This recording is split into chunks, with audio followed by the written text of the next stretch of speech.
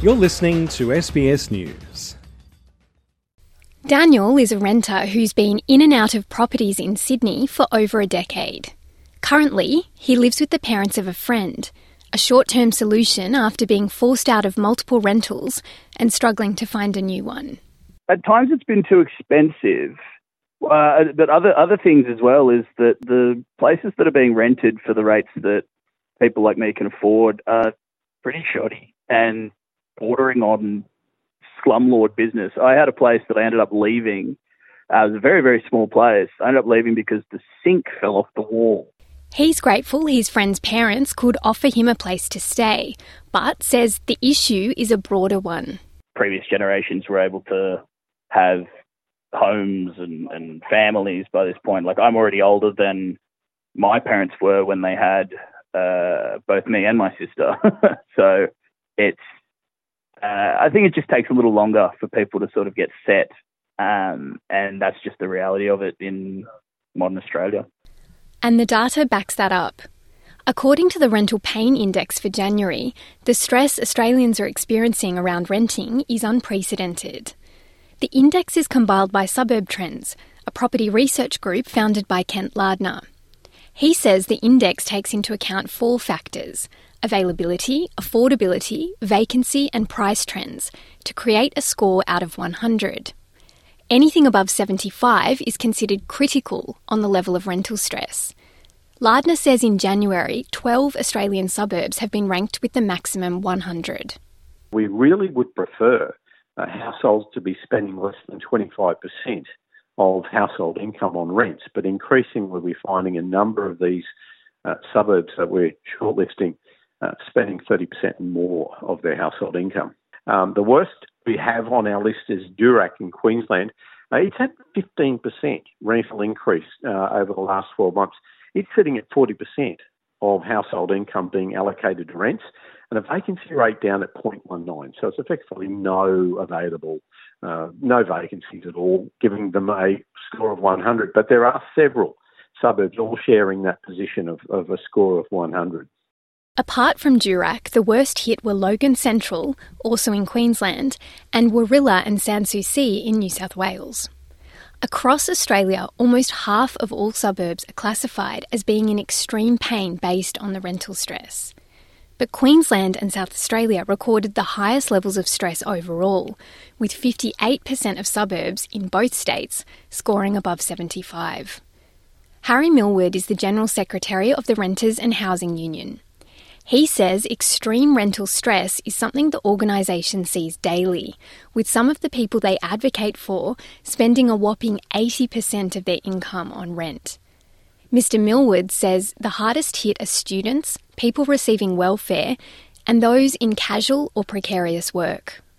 The poorest people, the people most in need, living in houses that are falling apart, in slums, because they can't afford the risk of standing up for their rights. He would like to see tenancy laws streamlined across Australia to give better protections to renters, as well as immediate measures like a 2-year cap on rentals. I don't believe that the federal or state governments are taking this seriously enough. We've had a huge gutting of the public housing system over the last 30, 40 years, 50 years since they were built. Successive governments have maintained and built less and less and less. The private market is effectively a monopoly at this stage with nothing to compete against, and they're never going to release stock at a speed that lowers the cost of renting. Greg Bader is the CEO of rent.com.au, a website which helps renters locate and secure properties. He says there's a lot of commentary about solutions, but the issues are structural. Look, at the end of the day, the overarching issue is our house prices have gone through the roof in Australia. Interest rates have gone up. We've got construction delays. We've got more people. So all of those things are compounding to there's just not enough rentals to the people that want them. And it's a horrendously competitive environment out there. And, you know, we encourage people to, I mean, it sounds horrible, but treat it like a job interview. Put your best foot forward. Build a relationship with a real estate agent if you can. You know, we've got people turning up to a rental inspection, and there'll be 30, 40 people at the rental inspection looking at the property. He says he would like to see a range of measures, such as low deposit schemes and cash incentives for landlords to rent their properties below market rate. Supply is a major issue also acknowledged by Suburb Trends' Kent Lardner. He says short-term solutions like rental caps should be used with caution, as they can begin to have a reverse impact and limit supply if used for too long. Instead, he argues we need a whole new approach to housing in Australia. I think the biggest issue is supply. And when we're looking at the government policy of trying to push for 200,000 houses per annum, even if we could achieve that, the issue I have is they need to be affordable houses as well. So building $700,000 or $800,000 apartments or $1 million homes doesn't translate to an affordable rental. The government needs to double down on policies and strategies that will work.